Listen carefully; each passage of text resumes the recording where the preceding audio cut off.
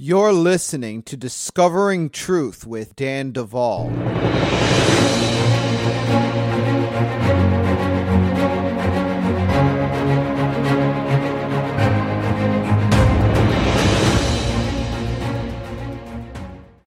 Well, folks, it is another year at Bride Ministries International. It is 2020, and we are off to a bang, with some of you shooting at us with your emails, and I have to say, it has been quite a shock.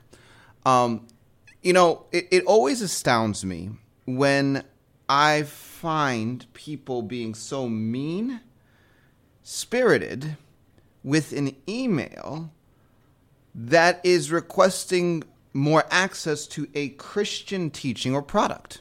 It's like it's an quandary here. So here's what's going on. We made some changes here at Bride Ministries, okay? And some of you have noticed. Some of you have not been happy. You let us know. And here's what I'm going to say. Let me explain the changes. I'm going to take a moment and explain why we've made some of the changes. Then I'm going to ask very politely for us all to be kind to one another. At Bride Ministries, we have had a website that was running things regarding the ministry a certain way. We updated and upgraded our website. And as with all new websites and web platforms, especially one that is as robust as ours or more, there are going to be some bugs, right? And so some of you have run into these bugs. And as you know, we are learning about what's working and what's not working exactly the way we anticipated or planned. We are actively updating the website in real time. It's not that it's going to stay broken if a link is not working or whatever it is. Those are all getting fixed as they're found. And so be patient. Now, there's some other things that have changed. I want you all to know that we have implemented something called a knowledge base. At Bride Ministries, we get a lot of emails, and a lot of the emails are often asking the same thing. Now, we love you all, and everybody appreciates the personal touch, right? But I think some of you guys that listen to this podcast and connect with this ministry, you may think, oh, Dan has this massive staff. He has all these people. Well, the answer is that's not true. It's actually the exact opposite. I'm essentially a part-time employee of my own ministry. My wife is essentially a volunteer most of the time, and we have one employee. And in this season, she's going to be stepping down. And we're onboarding another individual. And so with the launch of everything new here at Bride Ministries, we've also been navigating a changeover of our staff, which is one whole person. So you guys have to understand that running Bride Ministries is not some kind of like massive operation where there's all this help available, easily accessible, so on and so forth. We're doing a lot with a little. And for that reason, we need to put our energy where it matters most. And here's the thing about answering the same question over and over again. While it feels good for you guys to get that email, how do I register? Well, frankly, the instructions are on the website, right? So you can register by following the instructions. But if there's a confusion, it feels good to be able to shoot off that email, info@bridemovement.com, and get a response back. Now, what you are often getting when we ask some of these general questions is a canned response. Literally, we have a bunch of saved documents, and it's just like, okay, well, if a person asks this, copy and paste this and send, right? That takes administrative time. And when it comes down to it, the wisdom is, why don't we just put all those canned responses in a knowledge base so that everybody has access to all of our canned responses, and which accounts for a good percentage of what is being asked of us. Now, some of you have really, really not appreciated that we put this knowledge base together, but here's the middle ground, right? We need our administrative hands free to keep growing the ministry. And so with the knowledge base, if you have a question, you just click that little question mark at the bottom right-hand corner of our website, and it'll open it up. And you just type your question in, and it'll probably have an answer if it's a general question. Now, if it's something specific, I need a refund. My books that I ordered did not arrive. All you do is submit a ticket through our knowledge base, and it goes to our support queue. And at our support queue, we are monitoring that every day. So if you submit something through the support queue, we will get it. Now, we have drawn some boundaries at our ministry around the kinds of things we respond through the support queue. If you ask a question that's answered in the knowledge base, right, we're not going to rewrite it. We're just going to say, here's a link for that answer. If you have any kind of customer service concern or request, we're going to address that and deal with it. And if you ask a question like, I need a dream interpreted, or I need Dan Duvall to call me right now, because my needs are very, very important. So he needs to call me right now. You probably won't get a response because we do not offer dream interpretation. That's not part of my job description to sit here and do that for folks. It's also not the purpose of the portal to get me to call you or even to get coaching recommendations. What we offer on our website is a ministry page, and we have a few coaches on there that you can reach out to as you are led by the Holy Spirit for help.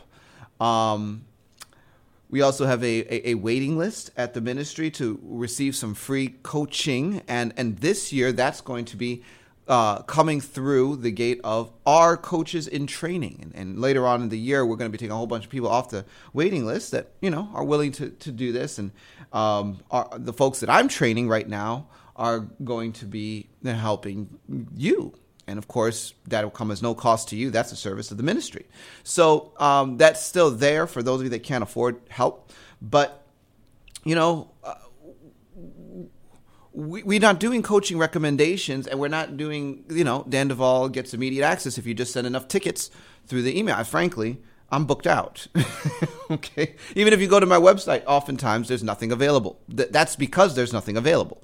And I'm sorry. That's why we're training new coaches. So please be gentle with our support inbox, because there's actual human beings that have to read some of your letters, and when you say scathing things, someone said just the other week, I'm not kidding you guys, I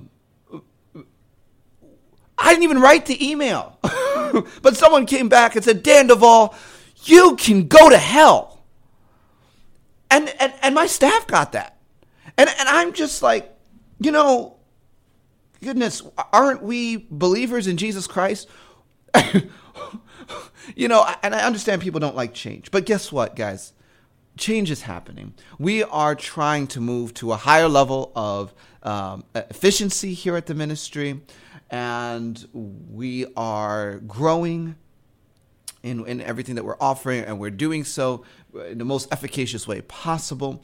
I'm just asking, please be kind. And just to understand that it's all going to work out for your good. Believe me, what we are doing, what we are building, the way we are transitioning right now is actually going to make everything more streamlined, more reasonable for every party involved. And guys, we love you. I mean, we appreciate you, and we're grateful for you. Some of you guys have had some issues with the prayer page. Look, we've been updating and upgrading the prayer page. And yes, it was a little bit more difficult when we just switched over to navigate through our prayers. But that's being shifted. We're adding a button that just puts them all down on one page so that you can access them real easy. All of these little bugs and quirks are getting ironed out. So be patient with us. And, God bless you for those of you that have been patient with us and have not sent the scathing email. You are precious. There has also been some concern about the new giving app. We have added something called Tithely. Just understand that in order to give to our ministry, Tithely is a really versatile app that allows for donor management, even for you to keep track of your own giving. If it's not working from one device, try it on another device. Sometimes there's a little bit of issue, and we've been working this out with our website. Not all browsers work the same way with our new website. Particularly Safari has been having some challenges, but we are working on it. So just don't give up. And if Tithely is not working for you, there is always PayPal. And we so appreciate those of you that continue to support us. There is more than one way to give. There is Tithely, there is PayPal, and guess what? There's also cryptocurrency, and you can always write in. And our address, if you wanted to send us anything in the mail, is on the donate page. So, guys, with that said, I just want to let you know that we are very excited about the number of registrations that have come in for the Bride Ministries advance in May. It looks like we're rounding the corner on our minimum, which is, well, what we guaranteed that we were going to fill so far as rooms for our place. And so after that, we're going to continue to fill rooms until there are no rooms left. And we'll be letting you know when the rooms are running out. But we are so looking forward to seeing you all in May. And if you haven't registered and you want to, I want to encourage you to just go to, bridemovement.com. There is a little banner on the front page, as well as if you go to our church page, it shows up under conferences.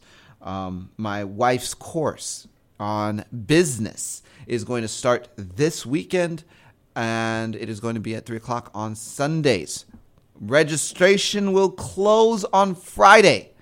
So please, if you want to be in there, register in the next 24 hours from the release of this podcast. With that said, I have been talking long enough, guys. I have an amazing, amazing podcast for you today. And so don't go anywhere. You're listening to Discovering Truth with Dan Duvall.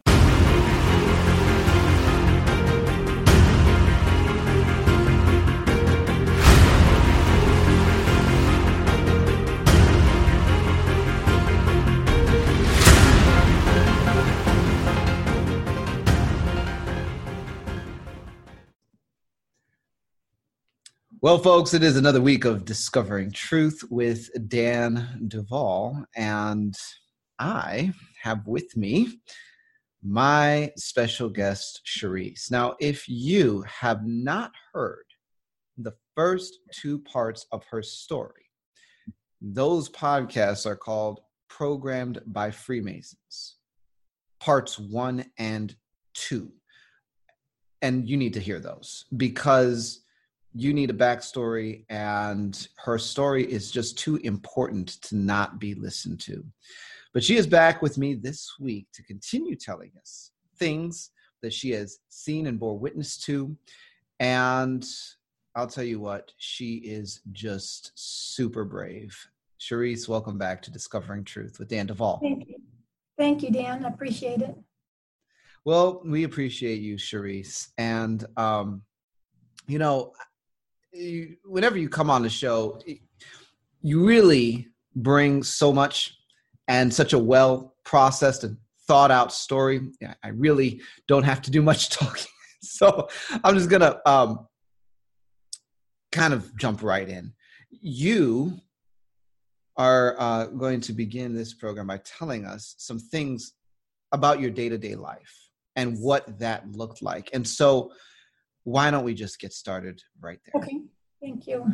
I first really want to thank you, Dan, for giving me a voice and for above all believing me, because as I tell my story, my circle of close people who supported me gets smaller and smaller. And so I really appreciate that. And I just always want to give glory and honor and thanks to my Lord Jesus Christ, because he snatched me from the teeth of the enemy. And I choose life and life abundantly every day. And it took me a long time to say that. But I do want to give a little snapshot of of my day-to-day life. And I had many things happen to me where the Lord would take me back through that memory at a later time, and he would show me what was going on in the spiritual realm. It was as if he had peeled back the veil. I could see the demons, I could see the angels, I could see how they were interacting. And I wanted to share a little bit of that. My first story actually has to do with what my sisters and I called a locust tree. There was a tree growing out in front of our house, and these bugs, I actually think they were probably cicada, and they would lose their exoskeleton, and the shells of the bug would end up clinging to the trunk of the tree.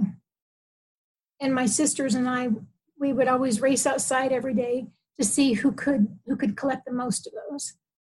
Well, my sisters always won because they were bigger. And one morning, I woke up early, and I thought, I'm going to go out in the front yard, and I'm going to see if I can find some of those bug skins, and my sisters will be so impressed. So I went out in the front yard, and I found about a half a dozen bug skins, and I was so proud. I held them in my hand. And I came back through the front door, and as I was shutting the front door, my dad had just woke up, and he came down the hall. And he was instantly in a complete rage because I wasn't ever supposed to do anything without his permission, and I had gone outside. And so he literally dragged me by one arm down the hall into his bedroom. We were never allowed to go in their bedroom, especially if my parents were sleeping. We would be beaten, and my mother was asleep in bed. And my dad started yelling that I had been outside. It woke my mom up. I was so upset, I had actually wet myself. My mom saw that I wet myself. Instantly, she was in a rage. They stripped off all of my clothes. They were both just really, really angry. And my dad made me pick out a belt that I wanted beat with. I always tried to pick out the smallest belt, thinking that that would hurt the least. And my dad actually told me later that he used to laugh at us because he knew that the smaller belts hurt the worst. So he laid me across his lap, and he beat me with the belt. I actually ended up passing out, and my dad was in such of a rage, he didn't even know it at the time. My mom was alerted to it, and she came over and actually got a cold washcloth and put it on my neck. And I was back to my bedroom, and I remember I was so proud of myself because through the beating, through the passing out, I did not let go of my prized possessions, my bug skins. And even though I had red stripes all over the back of me, I went back to our bedroom, and my sisters had woken up because of the screaming. And I opened my hand, and I had crushed every bug skin. Well, that story in itself is not significant, but the Lord showed me how much he and our angels are active in our lives day to day. And he showed me that exact same situation. He showed me when I got up, I had two angels, and they were on either side of me. I walked to the front door. The angels actually held the door open for me because it was heavy.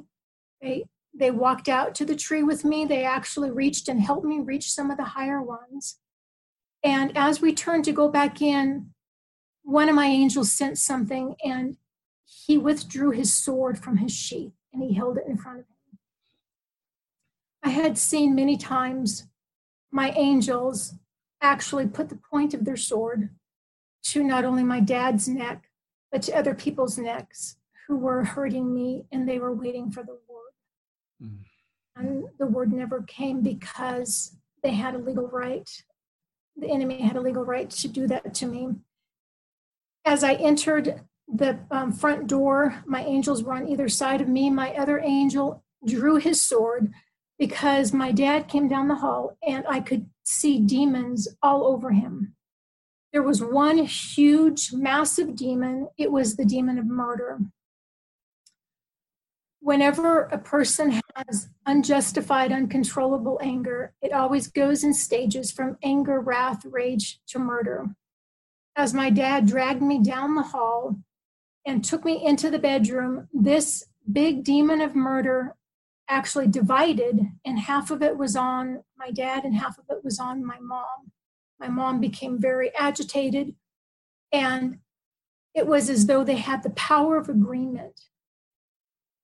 At one point, this demon joined back together and it started bouncing from one wall to the next to the next. And every time it would do that, my parents would get more and more stirred up. At one point, one of my angels was interacting with this large demon, and he said, "You cannot kill her." And I knew that that was what the demon was planning. As my dad was beating me, the demon was whispering into his ear, "Hit her harder. She's rebellious. You must break her spirit. Hit her harder." At one point, my angel actually laid on top of me, and he was taking the hits for me.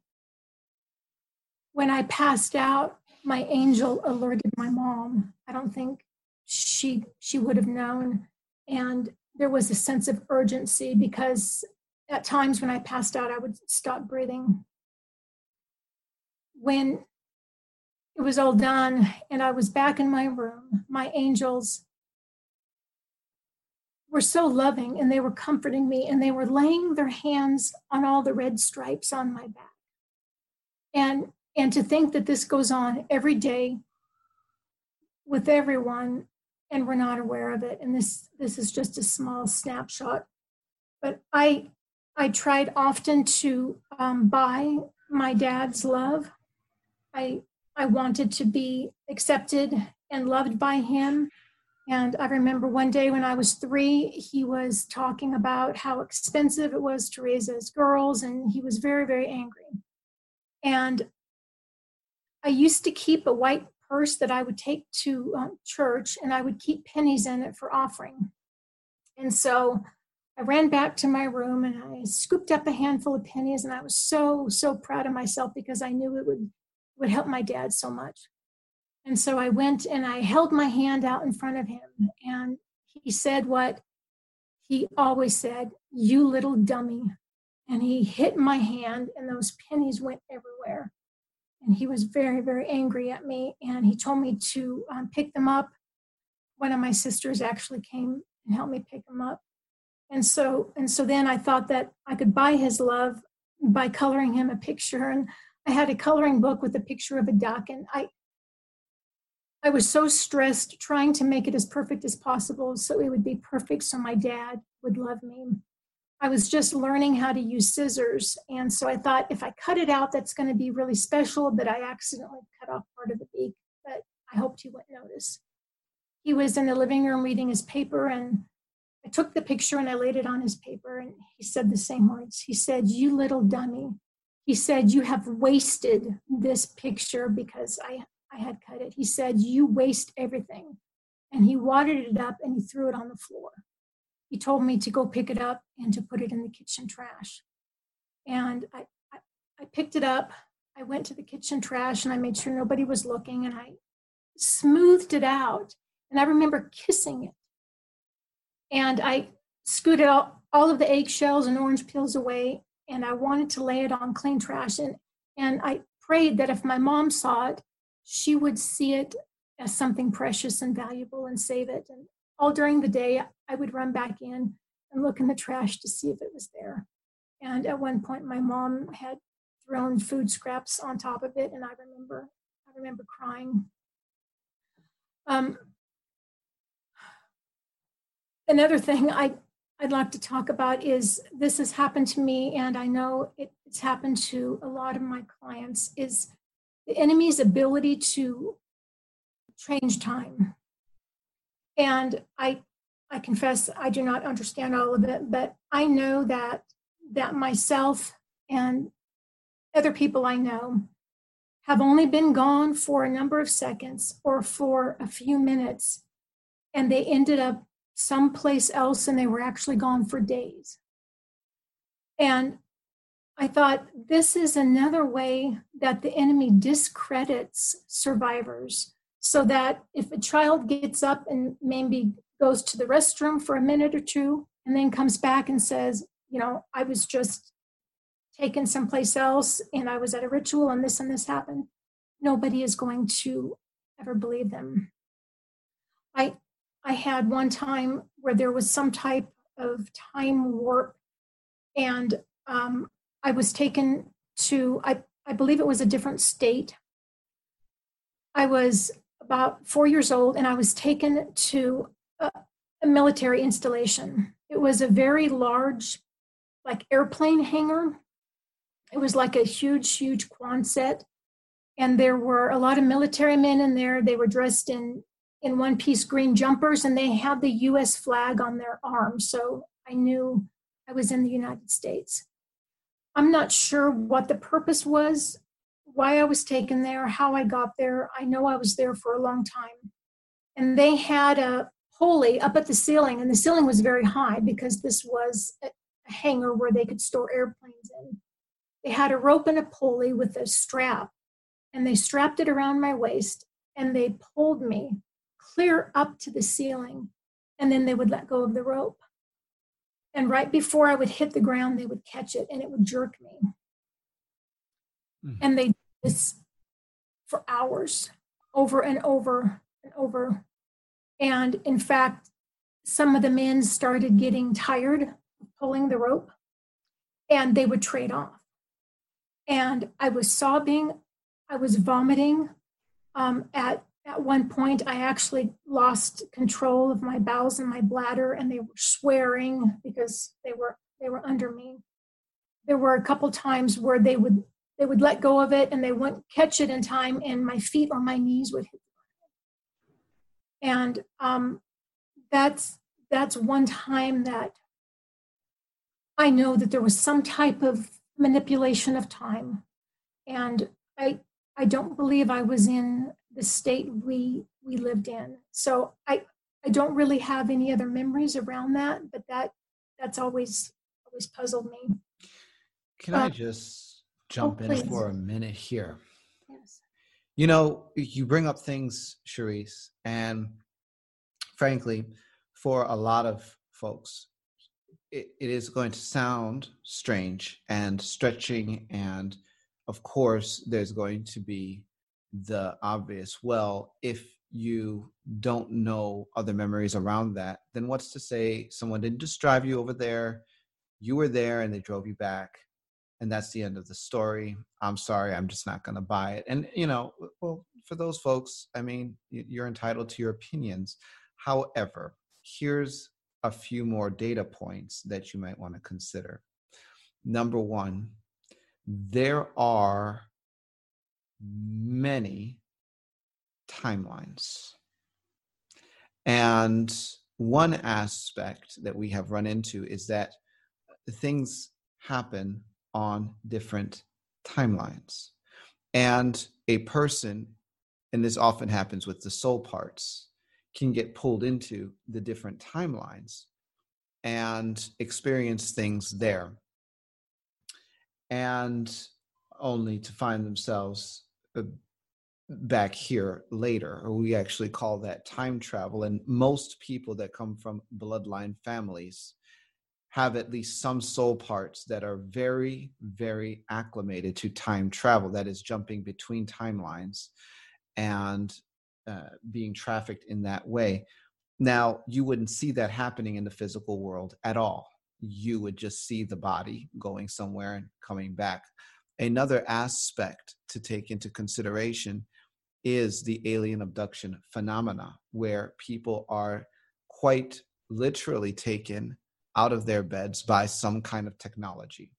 And they may have a partner sleeping right next to them that has no knowledge of what is happening, and they can be experiencing hours of activity on that craft only to be deposited back seconds or moments after they have been so-called abducted. And people all over the world, all over the US, have reported the same phenomena of time manipulation. They're not gone for the amount of time that passes on their clock.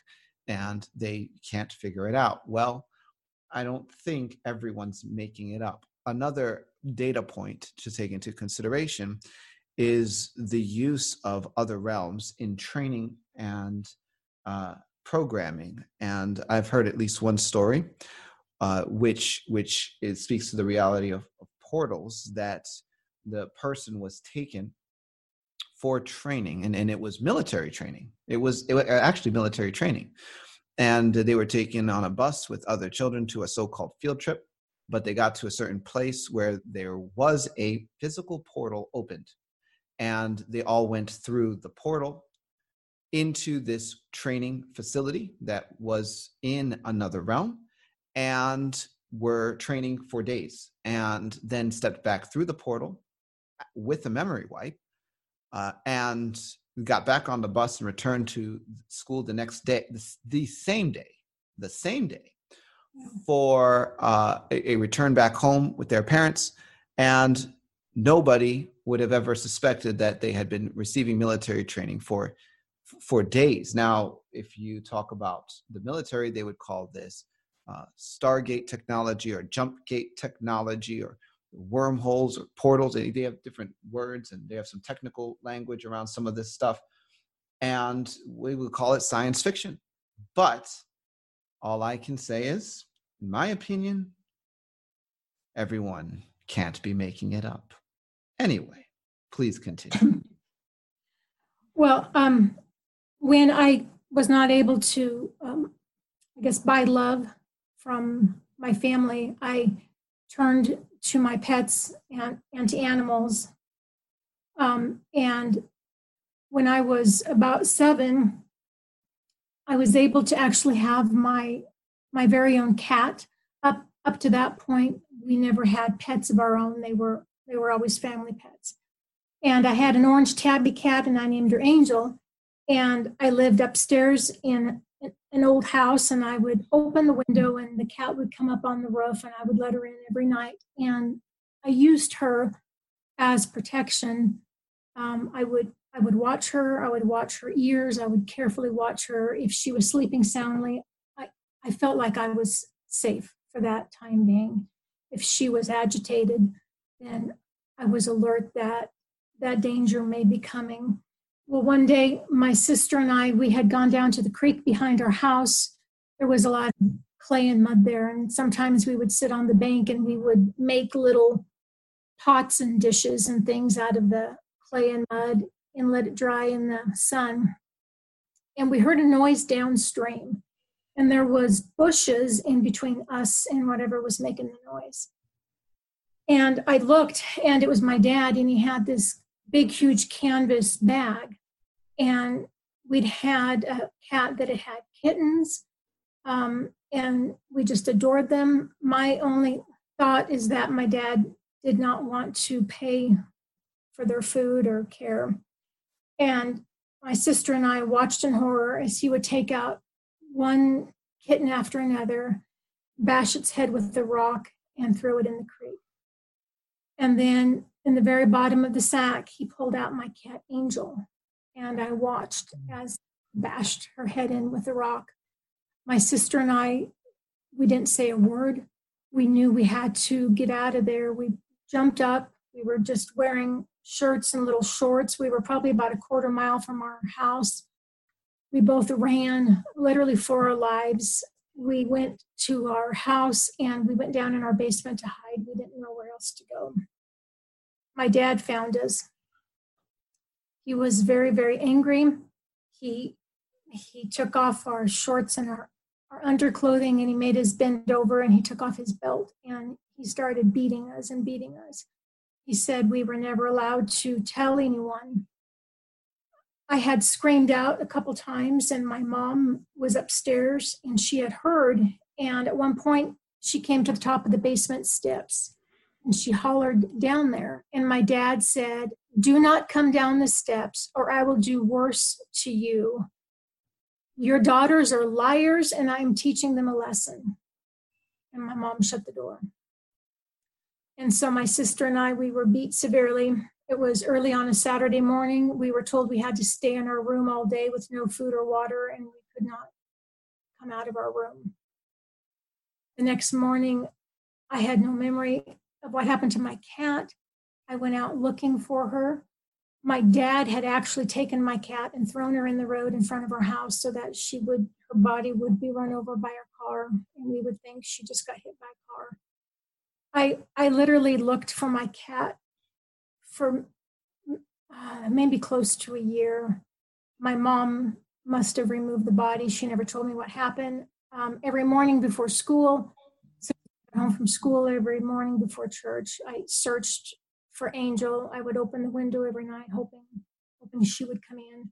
I think all of these things are designed to take away the child's hope of ever being able to have anything, of ever being able to protect anything or love anything. I know we had a St. Bernard dog that had many, many puppies, and my dad told each of his girls we could pick out a puppy for our own. And we did, and we named them. We carried them with us everywhere. And one day my dad called us all outside. We had to bring our puppies, and he told us we weren't allowed to cry.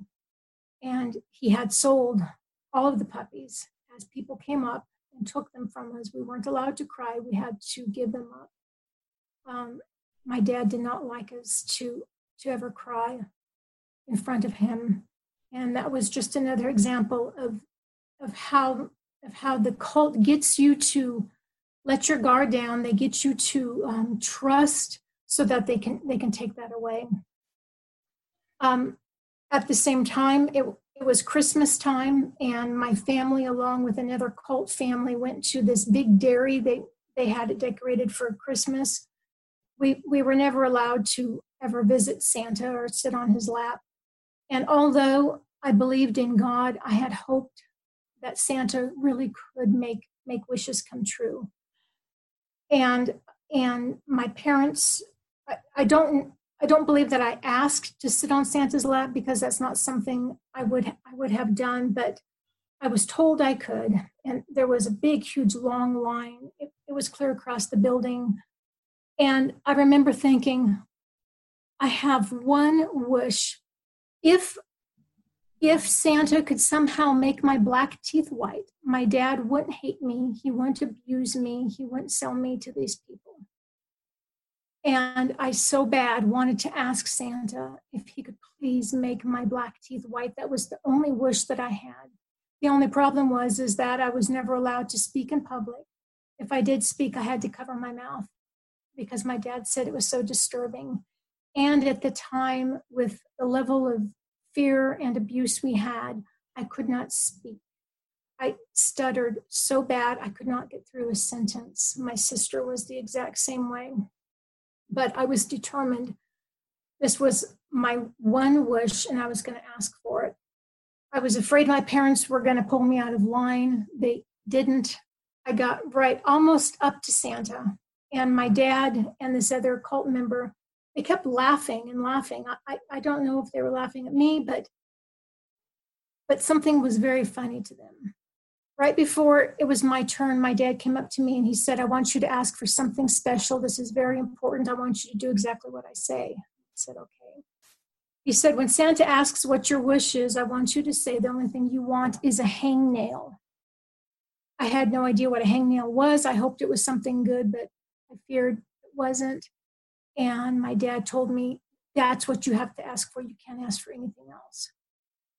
And so I got up and I sat on Santa's lap, and my heart was crushed, and I was crying. I was stuttering. I had my hand over my mouth. He asked what I wanted, and I told him a hangnail. And I just remember that puzzled look on his face.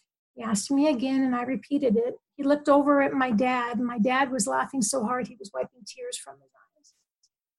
And he said, is there anything else you want? And I had to say no, only a hangnail. And he put me down, and I told my mom what my dad told me to say, and she never defended me, and she had left. I think all of these things are designed to get your hopes up and to dash them. It was actually at this time, again, where I was taken back to the Masonic Lodge for more programming. This programming was the Crooked Man programming. They would often program with nursery rhymes. If anyone has never read the full version of the Crooked Man story, you should take a look at it. It's quite disturbing. The very last line of the Crooked Man story ends with, he killed his crooked wife, he killed his crooked children, and then he smiled a crooked smile. And during this programming, as they were reciting one verse after another, they would take each joint and they would start with the tip of my finger and they would dislocate it, twist it, and then put it back in place. And then they'd go down to the next joint and they would dislocate it, put it back in place. Once you've had that done to all your fingers, they start moving to your bigger joints until you think you're absolutely going to lose your mind. And they were trying to make me crooked. It was also at this same time that I was taken at night. I believe I was on a private estate because there were several times where we had passed over a cattle guard on the road. And so I believe it was a private estate. It was a very wooded area. There was a field, but right at the edge of the woods, they had set up a type of maze. They had all of these wooden stakes in the ground with all of these strings tied to them. And they had placed rocks and logs and branches and other things in this maze. They would fire a gun. Each child was stripped naked, and they would have to run perfectly through the entire maze within a very short amount of time, or they would die. And I saw them kill children. They would shoot them. And I was watching from the shadows of the trees, and they called me, and it was my turn. And I tried running the maze as well as I could, but it was dark, and they put many obstacles in my path. And at one point, I had tripped over a branch, and my arm caught the string and pulled it down. And they brought me out, and they said, "You made a mistake. You don't ever make mistakes. Mistakes are very bad. Someone has to die for your mistake." And they took out a gun, and they shot a boy in front of me. They said, "Choose who is going to die for your mistake." There were 4 children in front of me. There was a boy and there were 3 girls. The youngest girl looked maybe about 2 or 3. I shook my head no. And they said, "If you don't choose, we will shoot and kill every one of these children here. You must choose." The only thing I could think of was, if I choose the youngest child, perhaps she will be so young she won't understand what's about to happen. I didn't know what else to do. I had 4 sets of eyes, wide-eyed with great fear, staring at me. And I pointed, and the child was taken out, and she was killed. I had the memory of those children's eyes staring at me in my mind for a long time. And for many, many years, every time I would make even a slight mistake, even if I had a towel in my hand and I dropped it, I would start crying. And I would say, "I'm sorry, I'm sorry, I'm sorry, I'm sorry." It was always 4 times. And wow. It wasn't until later that I realized I was saying I'm sorry for each one of those children in that line.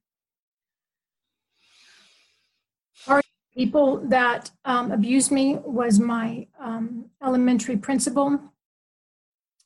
They had taken me one night, and my elementary principal, they had brought out, it was like a large black belt, and in the middle of it was a Masonic emblem because he was a Mason. And on top of the Masonic emblem was a goat head. It was all done in metal. And they would lay a black cloth on the floor, and put this down, and I would have to lay on my stomach with my face on top of this belt, and it would leave imprints of the Masonic emblem on my face, and they would rape and sodomize me. The next day at school, after this had happened, I was in school, and the principal actually came to my classroom, and he said that he needed me, and I was absolutely horrified. I had no idea why. He took me down a back hall of the school where they had a big furnace room. We always called it a boiler room. And I knew I wasn't supposed to be there, and I was terrified. He opened the door, and there was a room with a big, huge furnace in there, and I saw tied up behind the furnace was the shaggy dog. It was white and brown and black, and it saw me, and it started wagging its tail really hard. I let my guard down. I thought perhaps he's brought me here to help tend to a stray dog. And so I went over and I was loving on the dog and petting it, and it was licking my hands. And the principal said, "I need you to hold its head." And I thought he was going to let go of the leash. He brought out a knife and he slit the dog's throat. And the dog was looking at me at the time. And I kept thinking of those 4 sets of eyes of the children that had looked at me. And the dog had trusted me. And my principal just made me part of it. And my principal said, "If you tell anybody what I have done to you," he said, "this is what's going to happen to you. I know where you live. I am always watching you. You are never alone." I had blood splattered all over me. I had to go back to class. I had to hold my arms in a very unnatural way to hide the blood splatters until it was recess and I could go to the bathroom and wash it off. When I went back to class, we had to do a math test. I was never that great in math, but I was completely dissociated, and I did very poorly on the math test. My teacher told me, she said, "I want you to take your math test. You have to go to the principal's office because you did so bad." I did as I was told. The principal had a separate room. He brought me in there and he shut the door. He started molesting me in a extremely painful way while he made me give him the answers to the math equations. While he was torturing me, he would ask me math questions, and if I got them wrong, I would be hurt worse. And I've always associated just that great pain with doing the math. But God is so good. He took me to heaven one time. He showed me all of these pets that I had, and they were there in heaven, and they recognized me, and they would jump up and they would lick my face, and they were so happy to see me. Not only did God save all of our pets and the things that were dear to us, anything that we greatly valued as a child, whether it was a toy, a necklace, whether it was lost or broken, it didn't matter. It was there in heaven in perfect order. And I've realized by the time we get to heaven, all of those things that we valued so dear will not seem very important. But what struck me was the deep, deep love of the Father, in that He knows His children so well, and not one detail of their life has been forgotten. Even things that child has never told anyone about, things that were dear to them, pets that were dear to them, the Lord has saved them. Such is His deep, deep love for His children, that He go to that extent to show them how valuable they are. On that, I wanna just piggyback that comment, and as you're going through and talking about all of these different ways that they abused you within the community, they set up they set up situations that would force you to fail or force you to choose the wrong choice. It it they do this during programming and in the cult to break the person's ability to ever see a way out. They want someone that is so convinced that the cult and its desires are the only life that they can ever trust or depend upon, even though it's evil, even though it's painful. They don't want that person to ever see hope elsewhere because that's a liability. And I see that very clearly happening in your case. They because hope deferred makes the heart sick. But Yes. when it comes, it is a tree of life to those that find it. And number two, as you were talking about pets in heaven, I can't tell you how many times we've run into this. And often when I am ministering publicly, I will minister in heavenly mansions, meaning we'll open it up and I'll have angels escort people to their mansions during meetings and just say, well, let's take a tour and let's take a look around. And it was very interesting because, as I've done this in the past, we get reports of different things like toys and pets all the time. And people are shocked because they don't think that God cares that much. Recently, when I was doing this at a meeting, I forget, it was a few months ago, and I'm in my mansion, and suddenly my attention is drawn to this doll.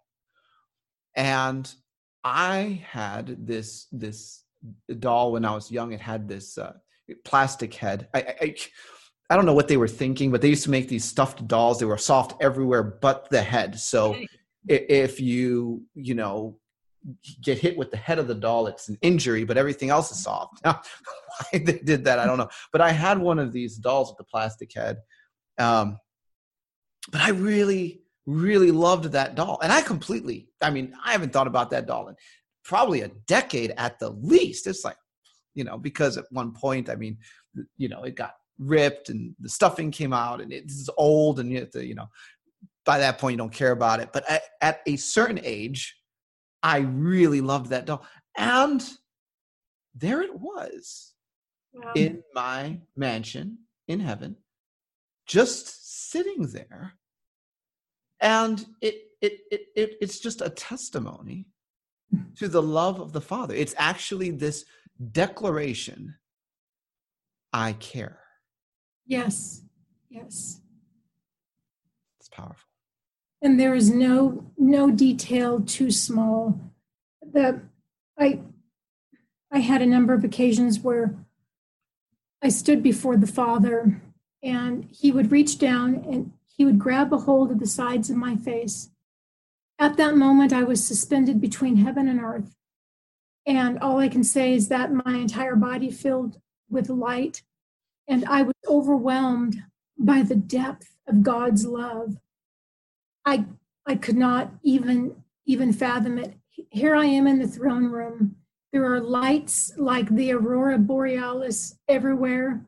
There's a fragrance like the fragrance of 1,000 blossoming trees. And the Father puts his hands on me. And there was no judgment. There was no condemnation. There was no hate, no anger. It was only absolute, pure love. And he would always tell me twice, you are deeply, deeply loved. Well, at about the same time in my life also, the Masons would take me to, I believe it was the basement of our hospital. It may have been another medical facility. They would strip me naked and strap me to a table, and they would have paddles, and they would stop my heart. My entire body would arc. And after the first time that they did that, and what I'm going to tell you next, I confess I do not understand why it was this way, but this is the way it was. I was standing next to my body looking at it. I had an angel on either side of me, and they were holding me up. It felt like a part of me was still stuck inside of my body. And they told me, they said, don't go to sleep. You need to stay awake. And they had shocked my heart again, and my body jumped, but nothing happened. And I started getting weaker and weaker. And they actually ended up shocking my heart 4 times, and nothing happened. And by that point, I was feeling very, very sleepy. The angels kept telling me to stay awake. After the 4th time, one of my angels said, it's time. And I saw him place his hand on my heart. I could see my heart light up with light. All of a sudden, I was back in my body and I was gasping, and my chest and my back hurt so bad, my head felt like it was going to explode. I was taken home, and I remember the next morning getting up for school, and I woke up with an incredible headache. I had bruises on me, and I had these strange veins that had broken out on my chest and going up my neck. But I know if the Lord had not sent my angels there, I would not have survived that. You know, one other thing that it is done occasionally in cult families, when only one child is taken for further programming, it causes the other children in the family not to believe and support that one child. If everybody is taken, at least you have a little bit of, I guess, comfort, and and you can talk about it and everybody is there. In my case, where I was the only one taken that I'm aware of for this further punishment, it causes a great division in the family, because you are not believed, because the other siblings can say, oh no, you were sleeping all night, nothing ever happened. And that's a source of great pain. I'd like to talk a little bit about the Masons, the Shriners, and the Eastern Star. What I'm going to say, I'm sure will not please a lot of people. The only thing that the Masons, the Shriners, and the Eastern Star really have in common is that they are Satanists. Freemasonry, Eastern Star, Shriners, they are the pretty face of Satanism, but they are Satanism nonetheless. We, as children of God, we must separate the vile from the precious. And everything that has to do with Masonry, Shriners, and Eastern Star is vile. We cannot live godly lives, go to church, and be sitting next to Masons, Eastern Star, and Shriners. These things are not of God. In the first degree of Masonry, the Masons take a witchcraft initiation vow. In the 5th degree of Masonry, the Mason actually becomes the temple of Satan. In the 12th degree of Masonry, they have a black room with a black coffin on a table, a Bible on top of the coffin, and skull and crossbones on top of the Bible. These things are not of God. These are not Christian things. They are witches. They are Satanists. In the 17th degree of Masonry, the Mason becomes his own blood sacrifice. They do actually draw blood. I believe that there are many Masons who will enter the lodge out of ignorance, and perhaps they even think that it's a Christian organization. It is my belief that a lot of these men are sodomized, they are tortured, they are subject to mind control programming. Their torture is so great that they dissociate, and that by the time they go home from that lodge meeting, they have no memory of what happened except what they were programmed, what the other Masons told them happened. But in so many degrees of Masonry, the renunciations all involve sodomy. And the Lord took me to heaven one time, and he was showing me through this window in heaven, and he was showing me ceremonies where where fairly decent men join the lodge not knowing what's going to happen. And in the first degree, they are sodomized. They are threatened that the Masons will not only kill them, but they will kill all of their family if they tell anybody what goes on. And these men are dissociating. Now, all of that being said, that may explain what goes on through the 1st through the 18th degree. But let me tell you, once a Mason gets to the 19th degree, this is a game changer, because in the 19th degree, the Mason is given a mantle of witchcraft. They mock the death of Jesus on the cross. And it is in this degree that the Masons know without a shadow of a doubt that the God that they are worshiping is in fact Satan. If a Mason goes past the 19th degree, they are a Satanist, and therefore their families are Satanist families. All of these people who say, oh, but my grandfather was a 32nd degree Mason and he was a great guy. Your grandfather was a Satanist, and that's a Satanist family. You cannot go past the 19th degree and claim to be a believer of God. In the 25th degree, astral projection is introduced, and the Mason is now called a traveler because they are astraling places. In the 29th degree, the Mason agrees that Lucifer is God. There are many SRA survivors under oath to this tribunal, and they are under the control of this tribunal in the 29th degree. In the 34th degree of Masonry, they actually talk about having powers to render oneself invisible, to bring the dead back to life, and they talk about passing through the 7 doors to the 7 planets, affecting the stars, the planets, their velocity. So they have the power to actually go to different planets at this point. Now, if I just urge people not to take my word for it, to get a hold of the degrees of Masonry and to read for yourself and to find out what is going on, and then to start thinking about all of the presidents, all of the famous evangelists that are 33rd degree Masons. These are not men of God. These are people to be feared because they have the control and the power, and they are controlled by Satan. Now, if I could just say something here. Please go ahead. Freemasonry, in my experience, has produced nothing good for any of its descendants, unless you're talking about business connections with others that are doing dirty business to help people make money and work their way around politics and society, and do so with other individuals that are actively being initiated into greater and greater depths of darkness. But the spiritual bondage is without question there all of the time.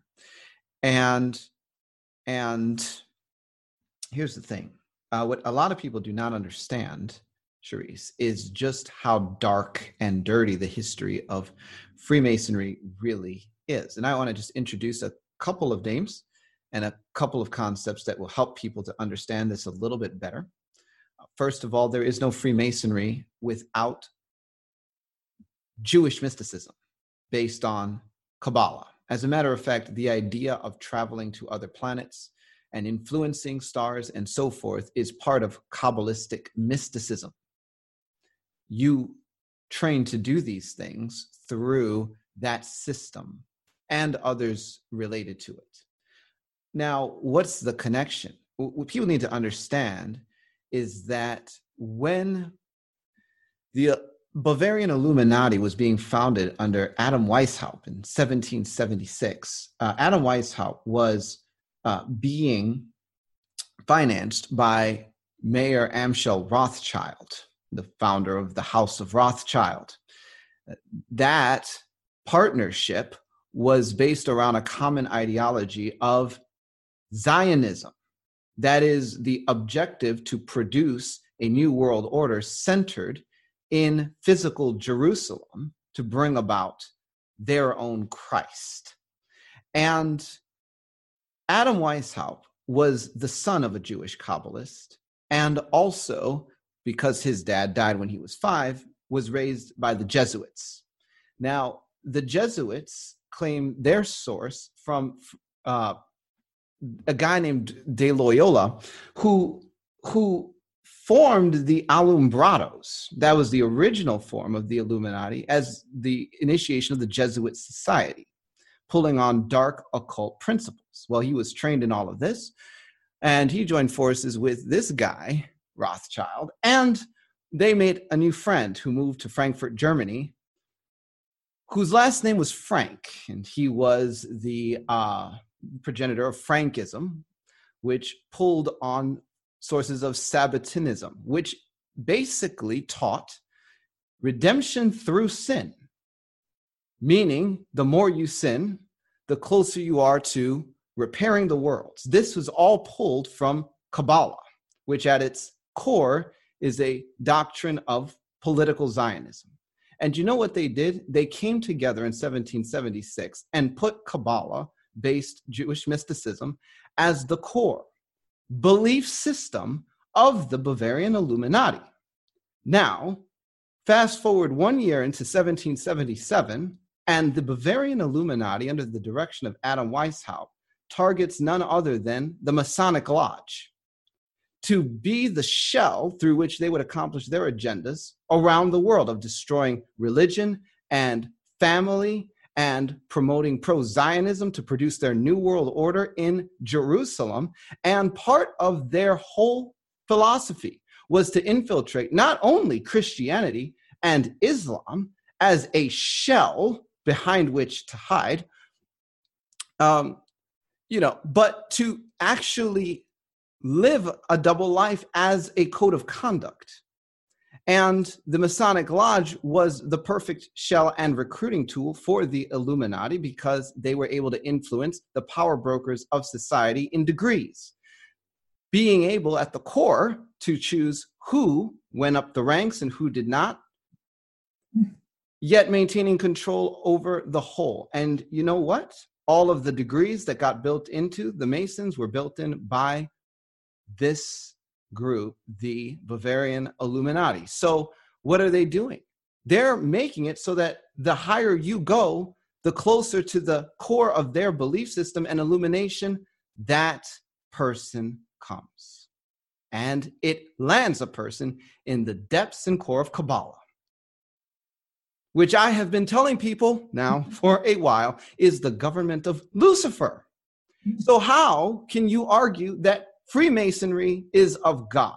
Look at the history, look it up. Absolutely. Well, and in the higher degrees of Freemasonry, they don't even use a Bible anymore. They use the Quran. But look at that. And in degrees 34 through 96, they use the Quran. They don't even pretend to be using the Bible. We were talking about how the Masons have the ability and the knowledge to be able to go to other planets. And I started having dreams, and I started having very strange memories that I could not tell the average person. I mean, it's one thing to tell a person that I was sold into sex trafficking, and placed in a mouse tank full of mice. Yeah, that can be believed. But when you start having memories that you are actually on other planets and that there are horrible things going on there, that is a whole nother realm. I started having memories and I started having dreams that I was on several planets, but the main one was I was inside of the sun. And there was a large bunker that was built inside. It kind of looked like a Quonset type thing. And I remember thinking that it was cool in there. The temperature was cool, and I couldn't understand that. I saw tables, I saw rooms, I saw shackles on the wall. At one point, I myself was shackled to the wall, and they actually use these places for trafficking. The Illuminati, the powerful people, they traffic in the souls of people and in children. And I had dreams for much of my life of the Queen of England and the royal family, and I could not understand. In many of my dreams that I had, I wasn't properly clothed, and this is actually one of those places where I saw them. And there's a lot of horrible things that actually go on there. And I know, Dan, you have talked about this before, and you've worked with other survivors that have been taken to other planets. And one of the reasons why I had sought you out is because I was losing consciousness many times a day. It was only for just a second or two, but it would often happen as I was passing through a doorway. And the only way that I can describe it is it felt like I was just taken to someplace else and brought back. And it was fairly quick, and I would be kind of dizzy. And after my first session with you, and you had prayed with me, that stopped completely. And that had been going on many, many times a day. And that showed me, yes, these things are real. And God showed up and did a mighty work and healed me. And I know God does not heal a lie. And I know that these things were very real and that they happen.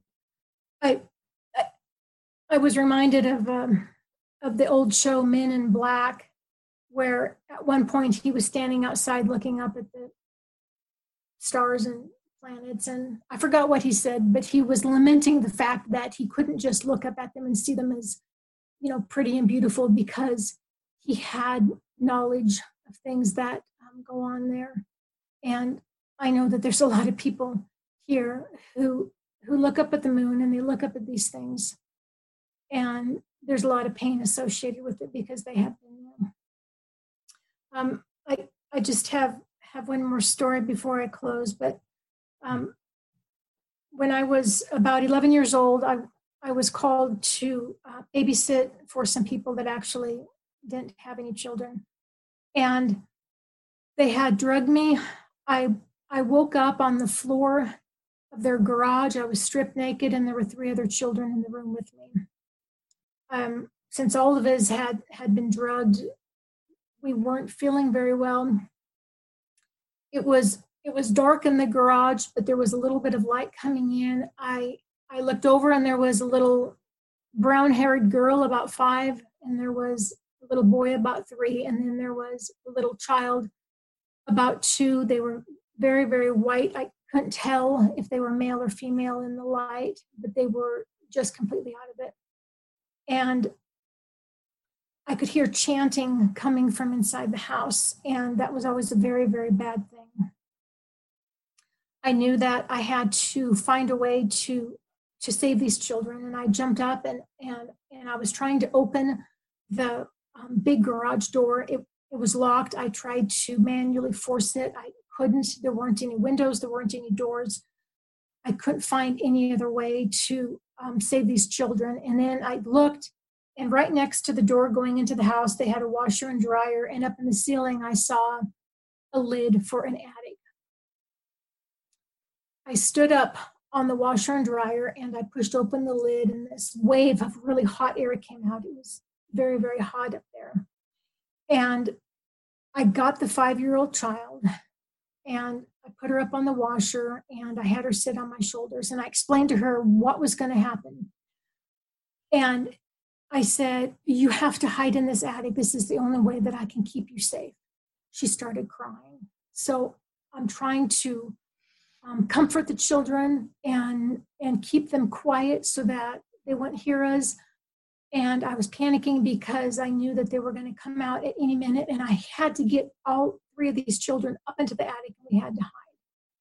She didn't want to go up there because it was dark, and I finally talked her into it, and I explained to her that the insulation is going to be scratchy, and I said, please stay on the boards, stay on the 2x4s, do not step between them, because if your foot goes through, they're going to see it, and they're going to know where we're at. You must stay on the boards.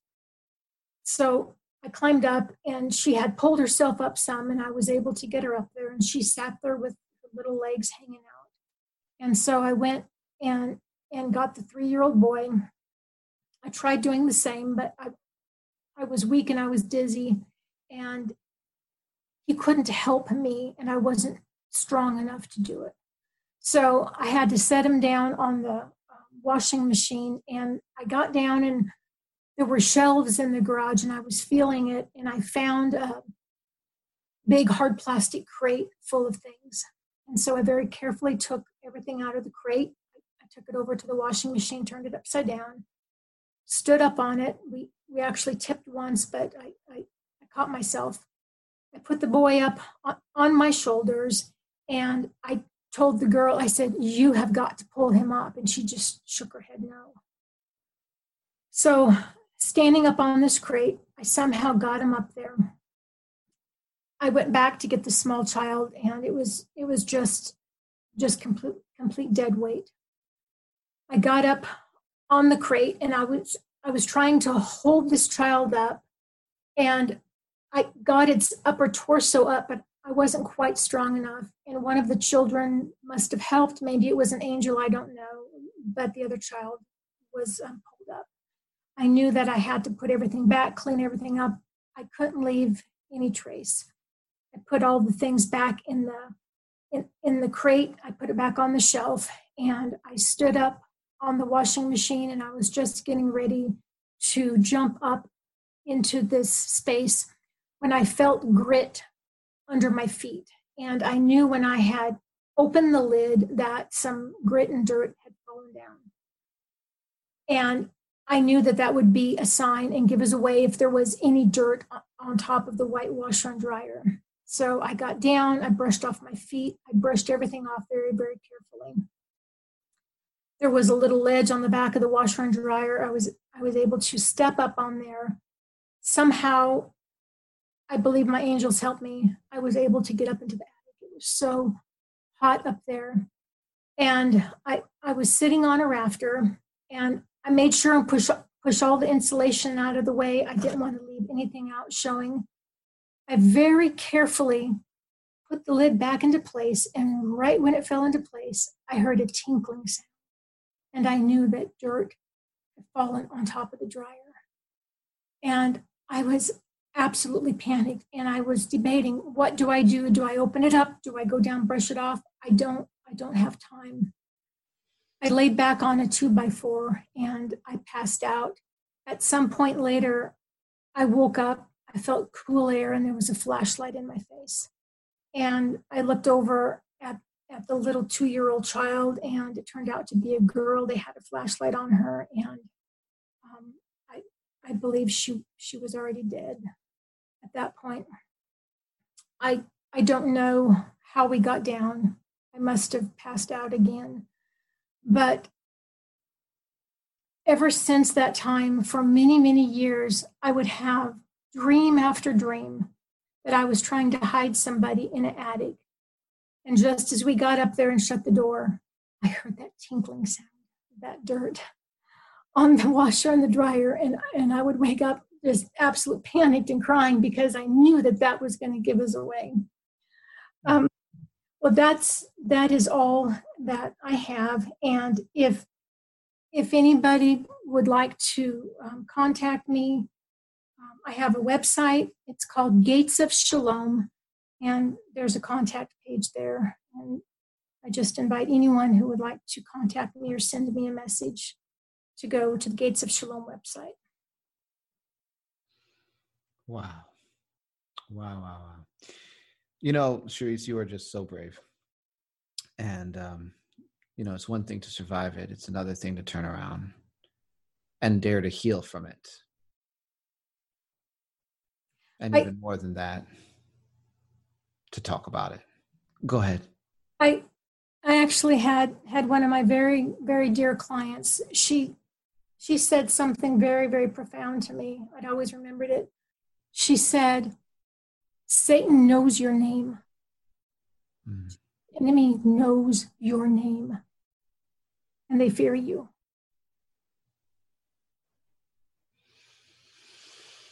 I have no doubt. Go ahead. Well, she went on to say that they recognize your authority. And so I am determined to knock out the foundation of Freemasonry in every way that I can, and to use any knowledge that I have of the enemy against them to set God's children free.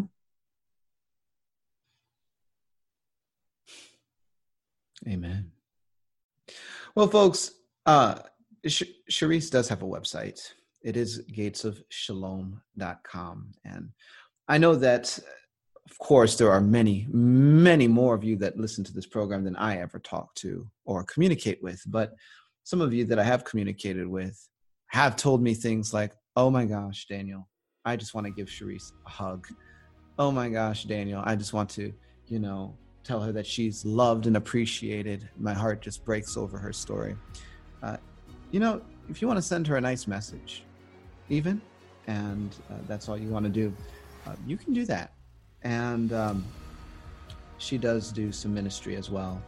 And so, Chaurisse, thank you for joining me today. Thank you, Dan. That's it, folks. We'll be back. Until next time, God bless and Godspeed.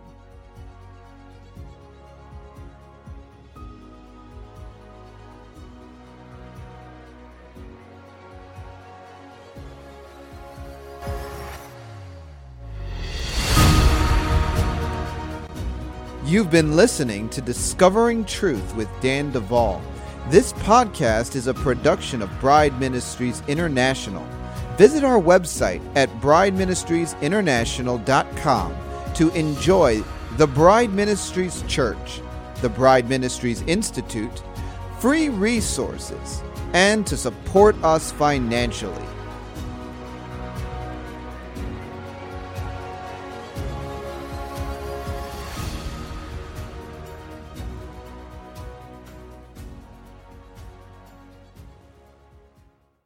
Lucky Land Casino, asking people, what's the weirdest place you've gotten lucky? Lucky? In line at the deli, I guess? Aha, in my dentist's office.